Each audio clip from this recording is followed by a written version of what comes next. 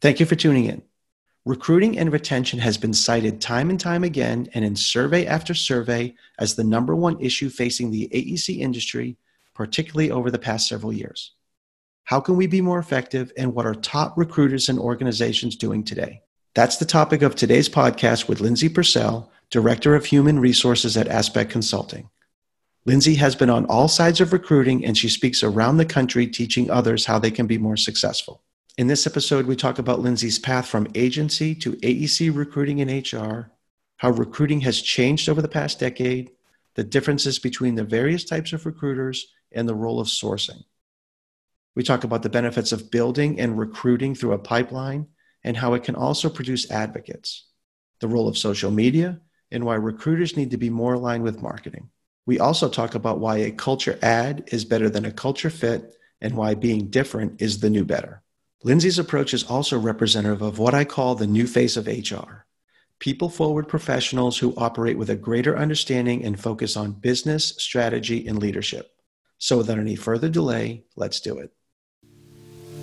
Welcome to AEC Leadership Today, the podcast designed exclusively for engineering, architecture, and construction industry leaders who want to stay relevant and effective. The show takes on the most pressing issues facing the AEC industry and was created to help you and your firm grow and prosper in the 21st century. The host of AEC Leadership Today is Pete Atherton, a professional engineer and former AEC principal and owner turned AEC coach and consultant. And now, take a break from your never-ending to-do list and welcome Peter Atherton.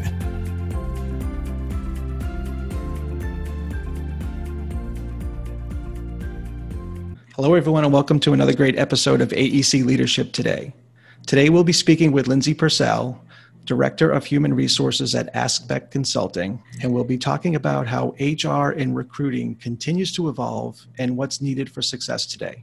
Welcome to the podcast, Lindsay. Hi, welcome. Thank you. Well, great. Glad to have you here. And so listeners know me. We met earlier this year at a national PSMJ recruiting and retention conference, and where we were both speakers. And I'm excited that we'll both be speaking at the Orlando PeopleMax conference early next year. And so that's going to be neat. And you're speaking about recruiting and retention, and specifically about some of the topics we'll be talking about today, which is a recruiting pipeline and some of how HR's adapted over the years. But before we begin, can you share a little bit about yourself and what got you to where you are today career-wise? Yeah, so I started on the staffing agency side a number of years ago, and that then evolved into working for a Seattle-based architecture firm, and now where I'm at with an environmental and geotechnical engineering firm.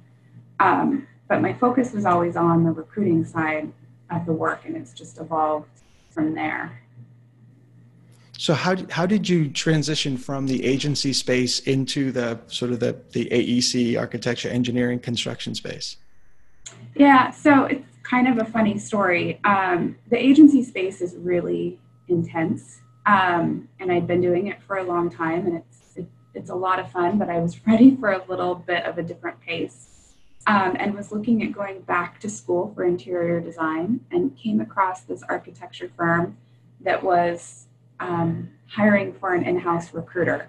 And so that seemed to be the best of both worlds without having to make a total career change. I was able to be surrounded by people that were incredibly inspiring to me and doing work that I truly valued, but I could also actually make an impact in the work that they did with my expertise. So that's how I landed there. And then through that role, met individuals from the engineering side. Obviously, those are linked, and made a transition over to Aspect at that point. Right. So when you started off earlier in the architecture firm, but in the space in general, what was recruiting like then, and how has it changed, or do you think it has changed over the last decade plus? I think it's changed a lot. As I was making the change, on the agency side, we were starting to get into something, and it's not new, but it was newer to us at the time, called sourcing. And I would explain that as being different from recruiting. Recruiting at its core is truly more of like a post and pray process, where you write an ad, you post it, and you pray that the person you're looking to hire applies and that you can interview them and hire them. Sourcing is going out and finding people, and it's a combination of building relationships and just hunting up lists of people that do what you want. We did things like mapping organizations. So essentially, you build an organization's org chart kind of behind the scenes, so that if you're looking to fill a role in the same industry, you can know who to go to. So in the agency side, we were just starting to get really involved in that. So when I moved into the architecture space, that was something they had never heard of or thought about. But it was really the solution to their recruiting challenges, in that there was not enough architects to go around Seattle. The skill sets were very specialized and in high demand, and they needed a way to access those people and figure out who they were. So this is pretty high end. So the agencies who are hired, and they're going through and they're sort of figuring out the hierarchies behind the scenes. I mean, what are they? What kind of tools were they using to develop the sourcing? I mean, is it just kind of tapping a network, or was there something else? Yeah, I mean, there's much more sophisticated ways with technology to do it now, which is really exciting. But the way we did it was through cold calling, through networking, through things, just even interviewing people and talking to them about who their references are and what those people did at the company. And you start to build org charts and map different organizations.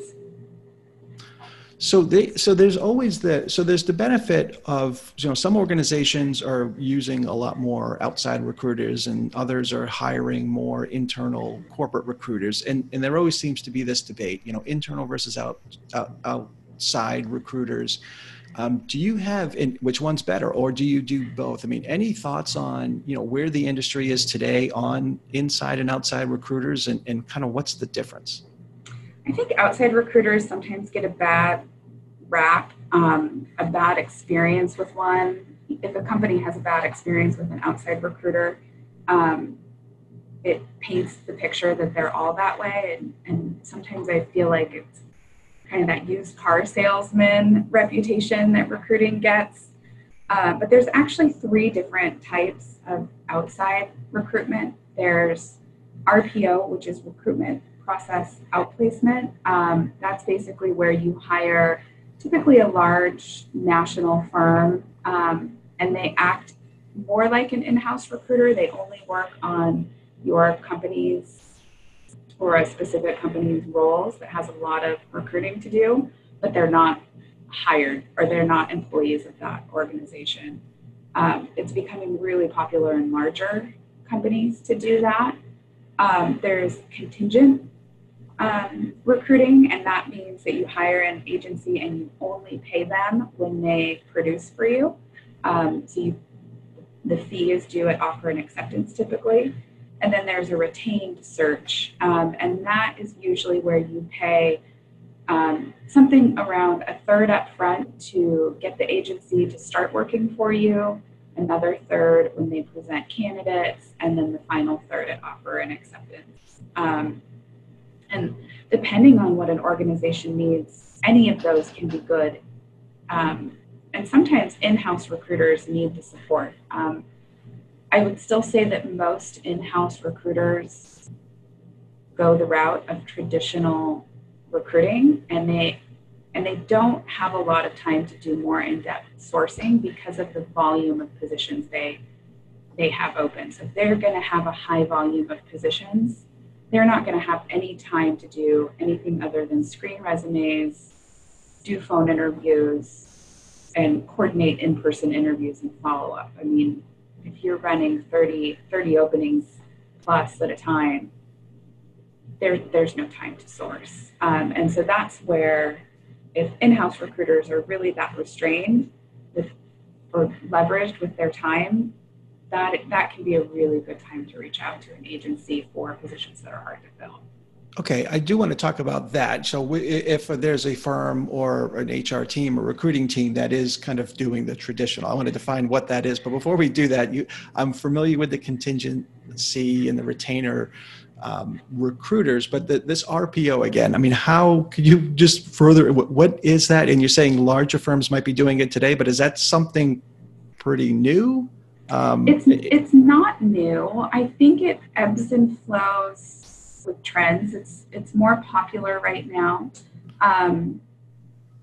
The recruiting industry, even in-house recruiters, can be pretty high turnover. If you have a lot of positions open, it's great. You need full-time people to do that. But once those roles are filled or the market changes a little, all of a sudden you don't need those individuals anymore. And so rather than hiring and laying off and having high turnover in a role, you do that through this RPO service that agencies provide. And you basically have the recruiting team you need when you need them. But when you don't, they just go work for another company. It's the agency's responsibility to manage that. So it's a little bit of staff management on the side of those organizations. I mean, and I know the pipelines that you design or have experience with really kind of focused on the employee or the experience of the person you're recruiting. You're sort of working backwards and trying to entice them in. I mean, do you see a difference of employees or prospects working with an external recruiter, a contingent recruiter, or I guess they wouldn't really know. But I guess it's someone who doesn't work for the organization versus works for the organization. Do you get a sense of how the prospect feels either way? I think that there can be a benefit to it. If the recruiter is really good, they have the ability to they have the ability to have conversations with candidates that candidate to hiring company just don't work. Like true heart-to-heart conversations about reasons for making changes and compensation and life that you just don't have while you're in an interview process. An interview process is completely unnatural. And an agency has the ability to, because they're not typically interviewing somebody for a specific role, they have the ability to dive into those things and find out what's really important to someone and match those up with organizations and roles, which means when I was in the agency side, one of the things I really loved was when it came down to negotiating salary. There were organizations that I worked with that were super negotiable, and we put an offer out, and it was no big deal if there was a counter offer and we could work through that. I also had companies that I worked with that didn't negotiate. So a candidate doesn't know that going into these situations. And I always appreciated being able to tell a candidate, like, here's your offer. It is what it is. If you're not happy with it, I wouldn't recommend that you go back. They'll rescind it. And I know this just from my experience working with them. That conversation won't happen without an agency recruiter in the middle. Right. So there's a sort of possibly a sense of comfort that there's an advocate for me, and this is my sort of coach through that process. Yeah. Versus if somebody works for the organization, they're sort of representing. It might be like a pre-boarding in a way, but the interview side of pre-boarding that you're just really getting the feelers out there. So maybe you're going to be less guarded or more guarded about what you say, knowing that it's a company recruiter. Yes. But that being said, go ahead. Sorry. I was going to say the recruiter for an agency has the same advocacy with the company, right? So they also have the ability to go back to a company and say, look, if it's compensation, your compensation range is off. We interviewed 30 people and this person's asking for this is who you want and need, you need to pay this or you can't fill the position. They're able to have really honest conversations. At the end of the day, their compensation depends on a quality hire happening. So filling a warm body just ruins their reputation as a recruiter, with both the candidate and the company. So it's in the recruiter's best interest to make sure both parties are completely happy. Right. And so having the competence of a recruiter, but then having the relationship with the firm that you're working with makes a huge difference there. So switching whether it is someone who quasi works for the company for until these 20 positions are filled, or if it's a corporate recruiter or someone in HR. You mentioned the traditional techniques versus maybe more the newer types of sourcing. Are the traditional techniques? Is it the post and pray? What sort of set a baseline for traditionally? This is how in the AEC industry we've recruited, and then maybe if you could share about, this is if people do have more time or develop a strategy, these are some of the techniques that's being used today. Yeah, the traditional is really posting an ad, waiting for candidates to apply and going through that process. And I would even say, in some way, the traditional is the company treating the candidate like they have all the power, right? So maybe not good follow-up, maybe overly tough, tricky interview processes. We hear about that from some other companies out there will, put people through a gauntlet of a 10-hour full day interview. Or I had a recruiter I worked with once who loved to take candidates out to dinner and then pay the waiter extra to mess up their order to see how they would handle that experience. And those things just add to the unnatural, unhuman nature of recruiting. And I think that's antiquated. I think the more progressive way to look at it is to realize we're all humans. I want to treat people the way I would want to be treated in a situation. And that means being honest. That means building relationships. And so that goes to my philosophy on building pipelines, which starts long ahead and isn't about an open position. It's really just about meeting people, understanding their career goals, their passions, things they'd be interested in, things they like about their current company. I ask questions like, if you were to make a change, what are the things about your current company that you would have to see at the next company you land at? And the things that they want to be different. And sometimes, in the architecture world, sometimes that's project-based. I've been doing a lot of multifamily housing work, and I want to do some hospitality projects. It's diving into those questions and not with the intent that you're going to convince them to jump ship and take a different job, but truly with the intent to just learn about them and get to know what people are interested in. And then you have a connection if that thing pops up and you can go, oh, we have this architect role and we're looking for somebody who wants to be in hospitality, and you go back through your list of contacts, right? This turns into a pipeline that you've built over time. And you can say, oh, here are these people. Versus if you post a position for an architect with experience in hospitality, every single person you interview is going to tell you that they're passionate about hospitality, right? Because they're there to do that. Versus, maybe you talk to somebody and they're really more interested in the aging living community. But if they apply for that position, they're going to tell you that's what and it sounds like the real distinction is it's building a network for the future in a way. It's building the like, know, and trust of a series of candidates that this organization or this recruiter knows. versus we have a job, let's try to fill it today.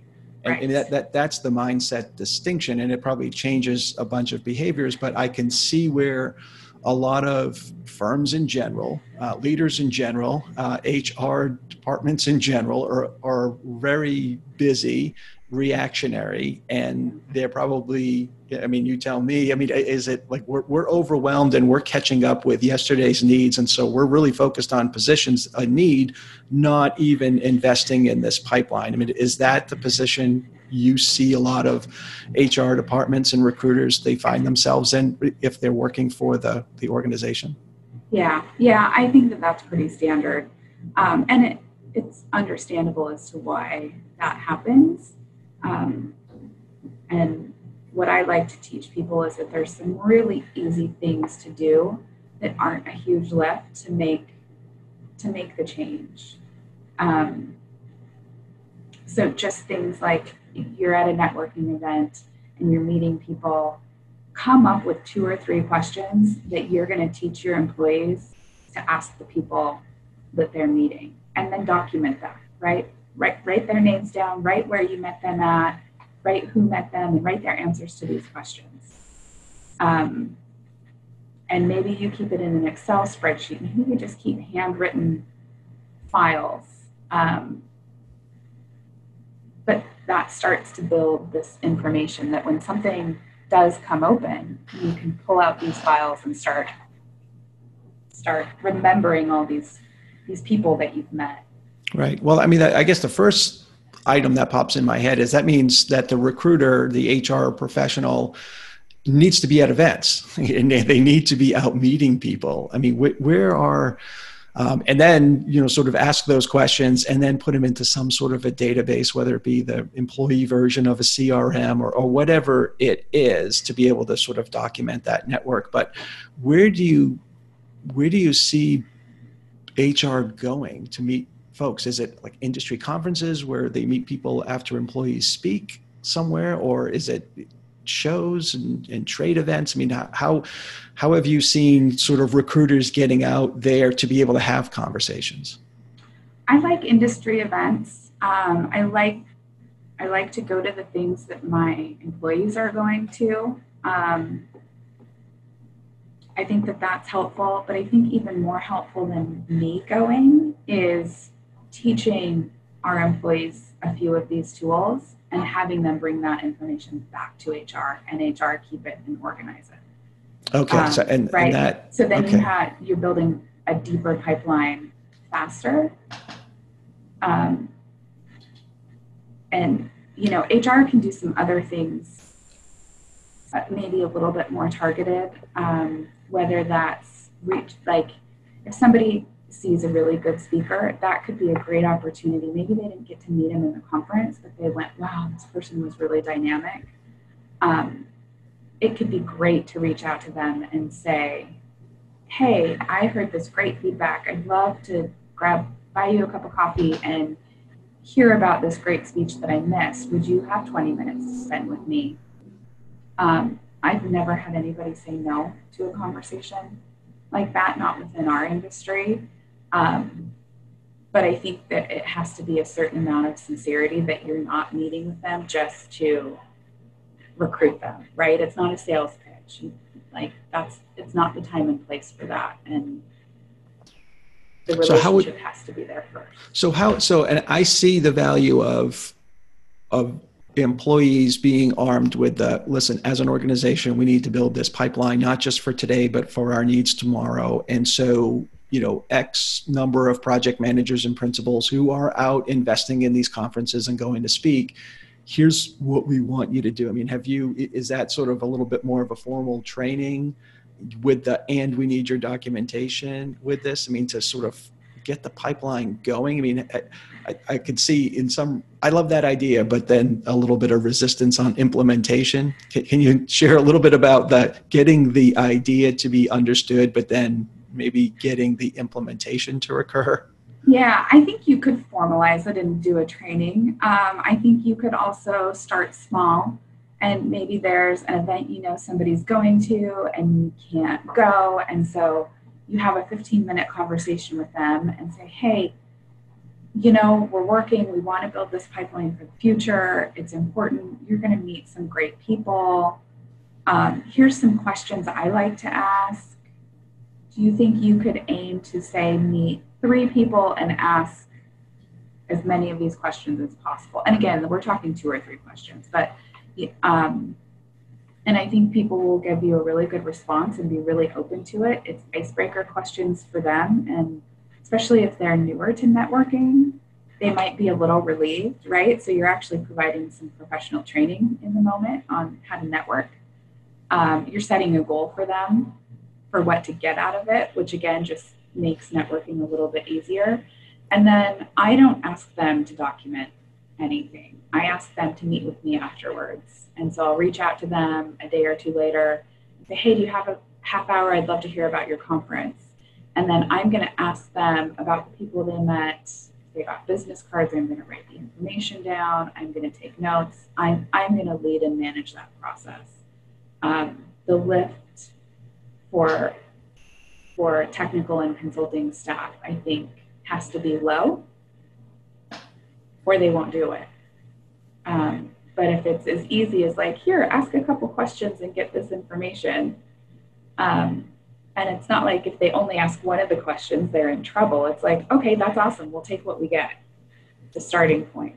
Right. And that's your as far as the advocate for the networking, knowing the benefit that you could fill position with the network in place. I mean, the benefit is you could immediately fill a position because you could make a couple of calls or have your database where, Joey or Sarah, can you make a call? Because I remember you had met somebody at this. Yeah. Can you reach out to them to say, we have actually this position that might be good for them? So you or the HR person, you're sort of owning and leading that system. So it's sort of a way, it's leadership through the HR department in a way of knowing the long-term benefit of having a network versus getting out of the urgent firefighting mode of position. So I mean, that is a different mindset to sort of make it happen, and knowing that a hurdle is heavy lifts and one more thing on employees who are going out to conferences and speaking and making it easy. So that is sort of transitioning to sort of elevating the role of HR in recruiting and getting people to say, maybe see even slowly the benefit of building a network slowly. Yeah. Versus, I guess, if so a firm could hire somebody and say, your job is to build a network full time. And I've done both. That would be an investment. So, yeah. Okay, talk through that, how you've... So with the architecture firm, that's what they needed. They didn't even know they needed that, but they just knew that they needed an in-house recruiter to fill the roles that they needed filled quickly. And that was really the only way to do it. And so I spent a year building a pipeline for them. And I did it a couple different ways. The one thing I did is every single person that interviewed or that applied for an architect job, I interviewed every single one, whether they were qualified or not. I had this open, I just want to get to know you conversation. So that I could start to identify people that maybe weren't right for the role we were hiring for, could be right for other things in the future. And then I would look up lists of like conference attendees, and I'd look for who was speaking and who was writing articles, and I would try to reach out to 1 or 2 of those people a week to meet in person. Again, not a big lift, right? It's easy to have coffee with one person a week, not hard. And so I'd build that. And then what I would find is these roles would open up and we'd have these needs, and I'd go back to this group of people that I'd started talking to that one had a really good candidate experience, or I had coffee with, that they already felt slightly engaged. And not every time did those people end up being people that we hired. But it was really interesting. A few of those people became some of my biggest advocates in the amount of time they had landed at other firms. But we had a good relationship, at least at a pretty high level. And I would say like, oh, this is kind of right up your alley, but I know you just landed at this new firm, and I know they're a really good firm, and you're probably not looking to make a change. And they would say, I'm not looking to make a change, but I have the perfect person for you. And they would refer people right to a different organization than their own. And I promise you, their own organization probably had those same hiring needs. And they would refer them to me because we had the relationship. And I think part of that was they knew that the person would be treated well and be treated with respect. They wouldn't apply and ended up, not hearing from anybody, or have an interview and never get followed up with. Like, those little human details matter. And so we ended up with a number of hires that way. But then we also had this pipeline of people. At one point, we had a principal who had been with the firm for over 20 years leave to make a change. And I had, again, spent a year building this pipeline, and I pulled out this list of probably 10 different principal level individuals that I'd met with. Within an hour of the current employee giving notice, I was at the hiring manager's desk with 5 resumes and 5 pages of notes from meeting with these people. We narrowed it down to 3, booked all 3 within the next 72 hours for interviews, and hired one within days of receiving notice. So that person that we hired ended up starting before the person leaving had left. Right. And that's a major win. I mean, in a losing situation of a senior person leaving, that's a win in that the losses were cut short time-wise, probably impact on clients, impact on staff, that the organization was immediately able to replace them, is a huge value. Assuming that there's equal qualities there, there's limited disruption that moves in with that. And so in that situation, you're tasked with developing that as the HR. But I can also see in large organizations, it could be a combination of HRs taking some and other specific people are being followed up by other managers or principals in the firm. But that's something that firms can do now. They could hire an additional person into HR. I mean, if they have dozens of openings in different offices, I mean, that seems like there's someone you could hire today to start building that pipeline. But in addition to the conferences and making calls and interviewing people who come in, what is the role of LinkedIn and some of the other like social media networks on recruiting today? I mean, what is that about? I mean, everyone wants to be on LinkedIn. That seems to be the platform of choice. But then I know people are recruiting pretty heavily on Instagram and Facebook too. So it's not the only one, but LinkedIn seems to be the big one. Any thoughts on how that's being used today and how it's being used effectively? LinkedIn is an important resource. I think some companies rely too heavily on LinkedIn, and there's only something like 40% of the workforce that's actually on LinkedIn. So if that's your only resource, you're missing a lot of candidates. And so,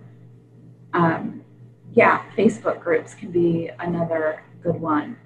Twitter, there's ways that you can get contact info out of Twitter if you know a little bit of coding. You can go into the back end and pull private email addresses out.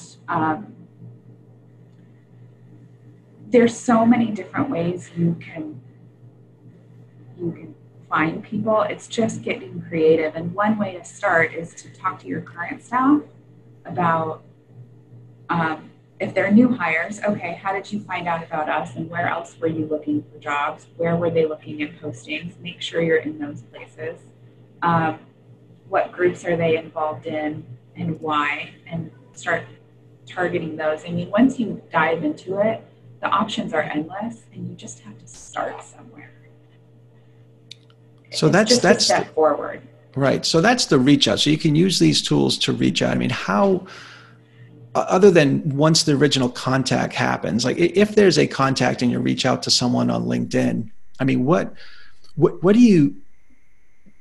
might have to be the conditions for a person to reach out? I mean, I would think that they're going to sort of okay, Lindsay reaches out to me. She works for this firm. There's going to be some sleuthing on who is Lindsay, who's this person, and what does the firm represent, which means you probably have to confidently reach out and have a game. You need to have it, if you're playing in the digital footprint, following their digital footprint to check them out. If they're part of that 40% who's active on, say, LinkedIn, you probably have to have an equally good or better footprint to be able to, when you engage them.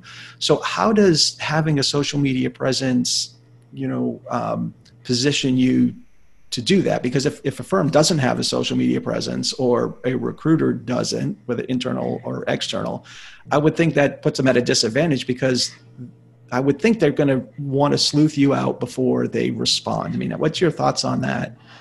I tend to really agree with that. I think depending on the person, you maybe have some grace. If you're dealing with a more senior individual, especially in the AE industry, they might have less of a presence, or might care less about how the website looks or what that is, versus someone coming right out of school. They probably really care. So there's some generational differences that may make it a little bit less important depending on the person that you're reaching out to. But in general, I think it is important. And it's certainly not going to hurt. I feel like most companies develop their websites and even their social media pages initially with clients in mind. But at least in the environmental engineering world, I don't think that our LinkedIn page or our Facebook page or our Instagram account are driving clients to do business with us. So that may have been the intent when they were started, but the reality is it's a way for us to paint a picture of our culture and what it's like to work here. And that's important for candidates, and that's important for them to be able to see before they engage with us. So that sounds like a shift that might have happened over time, in that the social media platforms are focused. I mean, obviously clients look at that too, because they probably want to buy in and hire a firm that has a lot of good stuff happening. But you're thinking it might be the prime vehicle for that might be attract clients. Or excuse me, attract employees. Attract employees. And I actually think that same shift is a really important one for websites. I think websites as a whole should be geared towards showing what it's like to work in a company and what the culture is. You still have to talk about the type of projects you do and why they're successful and the type of problems that you solve. But both candidates and clients care about that, right? It's not just one or the other. And I think that's one of the other things I try to recommend that companies do is recruiting. I mean, I think in a perfect world, actual recruiters probably wouldn't report to HR. They would report to marketing, because it really is a function of marketing. And you can, your marketing, your recruiting process, the more it mirrors your marketing philosophies, the more successful it will be. And so talking with your business developers on how they go out and develop business and get clients and go through the proposal process, and finding nuggets in there that you can link to your recruiting process, it goes full circle for me. That if there's a disconnect there, you're painting one picture of expectations for individuals coming in, and then they get in and they're going to be expected to give a different experience to clients than what they received as a candidate. So there's a couple things there. It sounds like, a lot of firms have a pretty well-defined client recruitment and retention system. Right. And you're saying in one way, sort of mirror that, how you find and attract and then retain your clients, use the similar process to find, attract, and recruit and retain your talent. So there's a process system of mining and building relationships and all that there. But explain what you were talking about then? Like what is the disconnect as it relates to employees today? I mean, what is not happening? Like even if the system is in place, what can firms do better at? Well, so I think about the candidate experience in response to your question, and how companies, so you interview some candidates and then you just never get back to them, right? And you end up hiring somebody and you never tell the people that you didn't hire that you moved on, or you never tell the people that you didn't even interview that the position's been closed. And so it's part of the reason recruiters and HR get such a bad image, is because this lack of follow through. We would never treat a client that way, right? If you have a client that you want to bring on board, or that you're trying to gain, whether you win them or not, you're going to treat them really, really well. Well, I like to think that we should treat all of our candidates that well, and it's not completely feasible all the time, but we interviewed for a marketing position a couple years ago, and our needs were a little unclear, and I had these incredible candidates apply. And we interviewed them, and they blew me out of the water, but at the end of the day, any of them weren't what we were really looking for. But these were industry professionals. I sent each and every one of them, right after the interview finished, I went back to my desk and did handwritten thank you cards to them. Because I want them to think really highly of Aspect. I wanted them to have a good experience. I wanted them to know that they were special and deserved to be valued wherever they landed, knowing we probably weren't going to offer any of them a position. That was on us and our planning and our situation internally, and was no reflection of them. I can see most companies doing those interviews, meeting great people, and then, if they're lucky, sending them an email saying, "Oh, we've gone another direction, thanks anyway." So it leaves a different taste in your mouth. You wouldn't do that to a client. Why would you do that to a candidate? So that's a little bit on the pipeline mindset, that it's just not a fit today, but I want to get to know this person, either because maybe one day they're a fit for me, or a friend of theirs or another colleague might be a fit when I reach out. So that's a different mindset. I want to go back to what you had said as far as HR recruiters really working for marketing versus for HR. And I guess that on one sense, I see it's about communication, and brand and culture are this different sides of the same coin. I mean, your brand is your internal culture, and your brand is your external culture, whereas your culture is your internal brand. I mean, so it sort of work together. And so I can see where there's some synergy, but is there also just sort of a mindset shift in HR that needs to happen to think more from an external perspective versus an internal compliance perspective? Yeah, I think you hit the nail on the head. There is HR often gets focused on compliance, and some of that's just a nature of what's expected of them. But very little of what I do, whether I'm functioning if I'm functioning in a true HR role with just ad hoc recruiting as it comes up, very little of my day is based on compliance. Sure, there's a portion of it, and my knowledge of that influences what I say and what I recommend. But it's not the core of why we do things. And I think that can be a downfall of HR, and why some people get frustrated with HR is they just hear, "Oh, we can't do that because it's illegal. That's against the law, don't do that." But that's not really helpful. And so I think that's the shift that can happen in HR, is understanding the business, and yes, there's things that are illegal, but like anything else, there's tons of gray area. And if you talk to any HR person long enough, you find that the answer to every question is it depends. I always laugh, and that's always my first response, but it's really true. And so if that is true, then that means we need to make decisions, and we need to present decisions ultimately based on what's right, what makes sense for the organization and the culture, and the beliefs of the organization, and then the level of risk.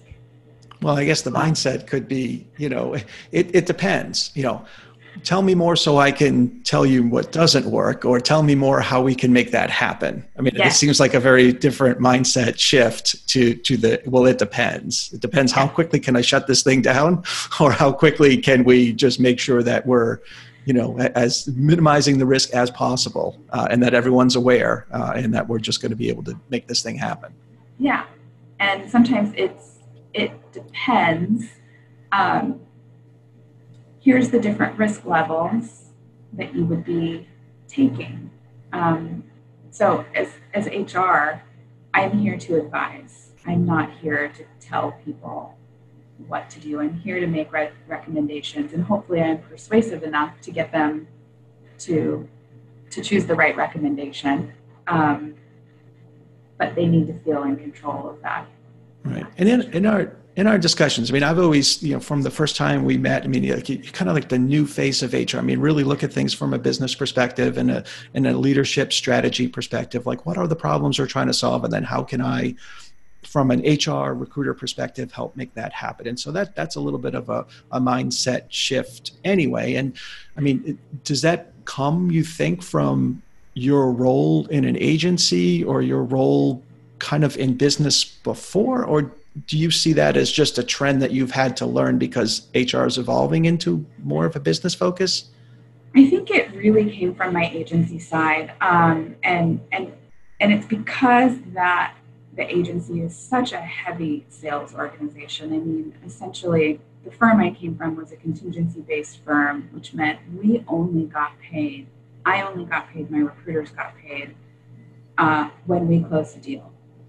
And so your whole day is spent trying to figure out, how do I keep this from going south, right? What's going to go wrong that I can get in front of now? And how do I make sure that this is successful? And I feel like when I work with our senior leadership here, that's what they're trying to figure out. They have teams of people who are relying on them to bring in business, to pay salaries and overhead costs. And it's actually a lot of pressure. And I don't know that everybody recognizes it until they're in that role. But that's what they're thinking about, is, how do I get this done? How do I say yes to this client so I win this $1 million contract? And so I need to be in support of that, not against that.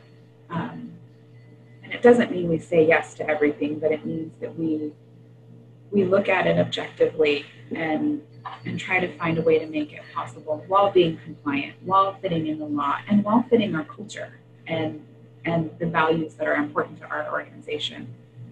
Right. I do want to speak about culture and values, but just to talk about this piece. I mean, so you have that business mindset from your background, and it's made you more effective today in the HR realm. If somebody is in HR, or there's a leader with an HR team that has been brought up in HR, and I'm not judging one way or another, but doesn't have the business sense, but wants to sort of add that component. I mean, what are some of the? Well, do you see an evolution to that, and how would a leadership team help infuse that mindset? Or if I'm an HR professional, how do I get it? Yeah, I think as an HR professional that doesn't have that, you have to build relationships with the people doing those things. You have to convince them to mentor you. You have to show interest in understanding where they're coming from. And so, I would be working hard to really understand accounting and the problems accounting faces, and how they look at things at a high level and how they get in the weeds. And I think I would want to do the same thing with business development.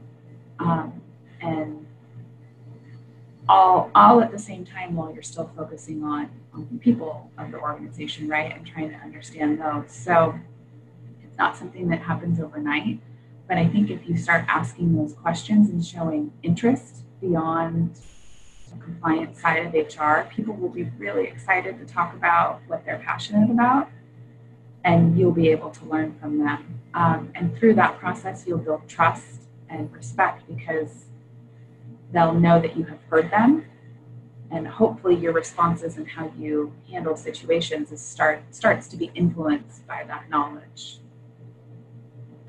Right, and I thought when one of our conversations in the past, it was a neat analogy and like a mindset shift for me to think about it. That traditionally, everybody in an organization, not everybody, it's extreme, but a lot of people has thought of HR in that compliance only mode. And you said, well, paraphrasing, so correct me if I'm wrong, but basically, we don't think of a CFO as the tax compliance IRS person because we've elevated the role of CFO. There's so much more to for the financial accounting, the project management accounting, there's so much more that goes into that CFO role and the team of the CFO that one of the last things we think about is, oh yeah, we do compliance with the IRS versus, we've got to be thinking about HR a little differently. There's so much on the people side of the business that goes into strategy and leadership and what we do for our clients, we have to do for our talent. And so we've got to get to a place where we're thinking of human resources as so much more than the compliance side. Yeah, I think that's a really good way to look at it. And I'm probably a broken record to a lot of people that know me well, but I'm always using that analogy of nobody thinks of our CFO as the tax person. The CFO is figuring out how to make sure our company stays profitable, how to make sure cash flow is there, but they're also forecasting and predicting needs and changes. And there's no reason that HR shouldn't be doing those same things. And whether that's planning for future growth and building pipelines and coming up with solutions on how to fit, 5-10 minutes a day of those activities in, or working with people and making recommendations and providing solutions that better the organization for the sake of being profitable, but also for the sake of people. And you really can do both. It doesn't have to be one or the other. Right. One of the other things that we spoke about in the past, as we're getting ready to close here, is we talked about hiring and how important culture is. So I'd like for you to share on how important culture is, but then also you said something that really stood out to me saying, well, we don't hire for culture fits, we hire for culture adds. And can you share a little bit about how important culture is and then what you mean by, look for culture additions, not just fits? Yeah. So I like to remind at least our leadership every time, because we have a variety of different hiring teams. So I get to train lots of people over and over again. And culture fit is the word that I think just industry-wide we use a lot. And what I like to remind people of is every time we hire somebody, our culture changes. Every time somebody leaves, our culture changes. And so if that's our mindset, then when we're hiring, we're not looking for more clones of us. We don't need another Lindsay. If you look through our people page on the website, we don't need to clone anybody. We have really incredible people. What we need is people that are also incredible that add to who we are. If we're going to hire somebody, let's make sure they're a positive influence on our culture going forward and not a negative influence. And that really comes down to, for me, making sure values align. When you think of culture fit, I think for me, that means more of just hiring who we are. And in the engineering world, that's not a super diverse group of people, right? If they're a culture fit, we're going to hire more people that look and sound and behave just like we already do. But if they're culture additions, they might be different than that. They're probably going to be different than that. So just by thinking in that mode, I mean, you're already thinking you can take in some equity, diversity, and inclusive thinking, like in the HR, like how are we going to add, or in the recruiting process, how are we going to add in that sense? Because if we're just, you're right. I mean, that the whole affinity bias, if we're looking for people who are just like us, well, we might find people who are just like us in mindset too. I mean, it's not, just with any other attribute, but that's an interesting way to kind of look at, how do we add some of the other benefits that will make us a better firm, better culture, better able to produce projects for our clients in that sense. I mean, but one of the, looking for adding to culture, I mean, there's a presupposition that we know what our culture is. I mean, how do you think firms go about understanding truly what their culture is to be able to add to it? That's a tricky one. I like to define culture, and not everybody agrees with me on this, and that's okay. But I like to define culture is the way we actually get our work done. Truly at the core, it's, for me, that's what it is. And so it comes out in different ways. An aspect we like to empower our employees to get together and have fun and bond. And so we do that a number of different ways. But for me, how I would describe that in our culture is it's really about relationship building. We know how valuable relationships are. Relationships are one of our values. And so we do things to help build internal relationships. And that's more than just working on projects with each other. That's like going bowling or whatever those different things are, to encourage relationship building. And so finding that value in a potential hire and understanding how they build relationships, how much they value relationships or don't, is really important. So I would look for similar values in candidates, and worry less about did they all graduate from the same college in the same degree program, right? Which I find companies get really engaged in a couple specific programs. They build a relationship with a certain professor, or they went to a certain college and so they want to hire all people out of that college because they think that's the best. And there's nothing wrong with that. It's not a bad thing, except for the fact, and you mentioned this earlier, that you don't get diversity in thought. You get everybody with the same skills and probably the same gaps. I don't think any program is perfect, but if you branch out to different programs, you get different thoughts and different backgrounds. And so, but if your values connect, if you focus on the value portion, then that's where you get the difference between a culture fit and a culture habit. All right. I love that. I think that's well said, and a great way to look at it as far as adding things. And I love your definition of culture. I mean, it's the way we actually get our work done. I think that's really neat. So as we close here, is there anything else you'd like to add or share with respect to recruiting and I guess the changing face and the evolution of HR that you think other leaders of firms would like to know or need to know? I would just encourage them to be willing to be bold and do things different. I think leaders are in those roles because they're willing to do that on the business side, and that can translate into recruiting and HR and what they know and have had success with on business development. They should think about how that could influence their recruiting and hiring practices. And I think that would be a huge differentiation for any organization. And then, just the same in how they partner with their HR team or person or consultant, whoever that is. Don't be afraid to throw them some curveball questions and see how they do. They might have insight to the business that you don't even think relates to HR. And so I would just encourage them to start asking those questions and seeing what HR thinks about it. Right. So give them a chance. Give HR a chance to be able to raise their profile and be able to have a seat at the table or a larger seat at the table. And I like what you said about just being different. And it's kind of, and I think it's true today that different is the new better, both in terms of clients and in terms of talent.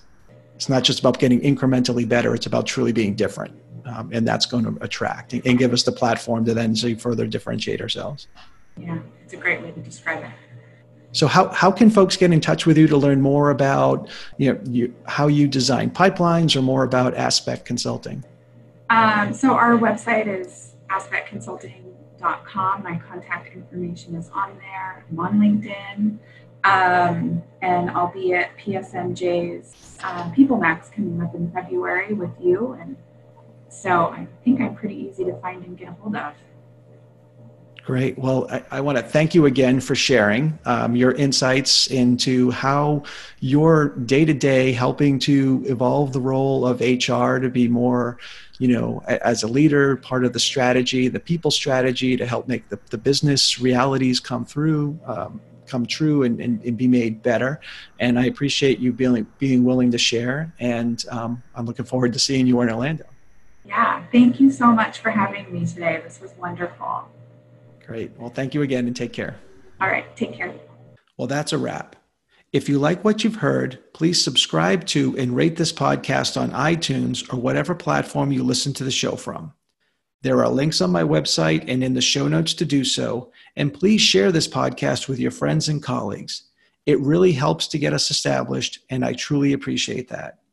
It also helps get the word out so that together we can collectively grow and positively impact the lives of others, both inside and beyond our organizations. So thank you.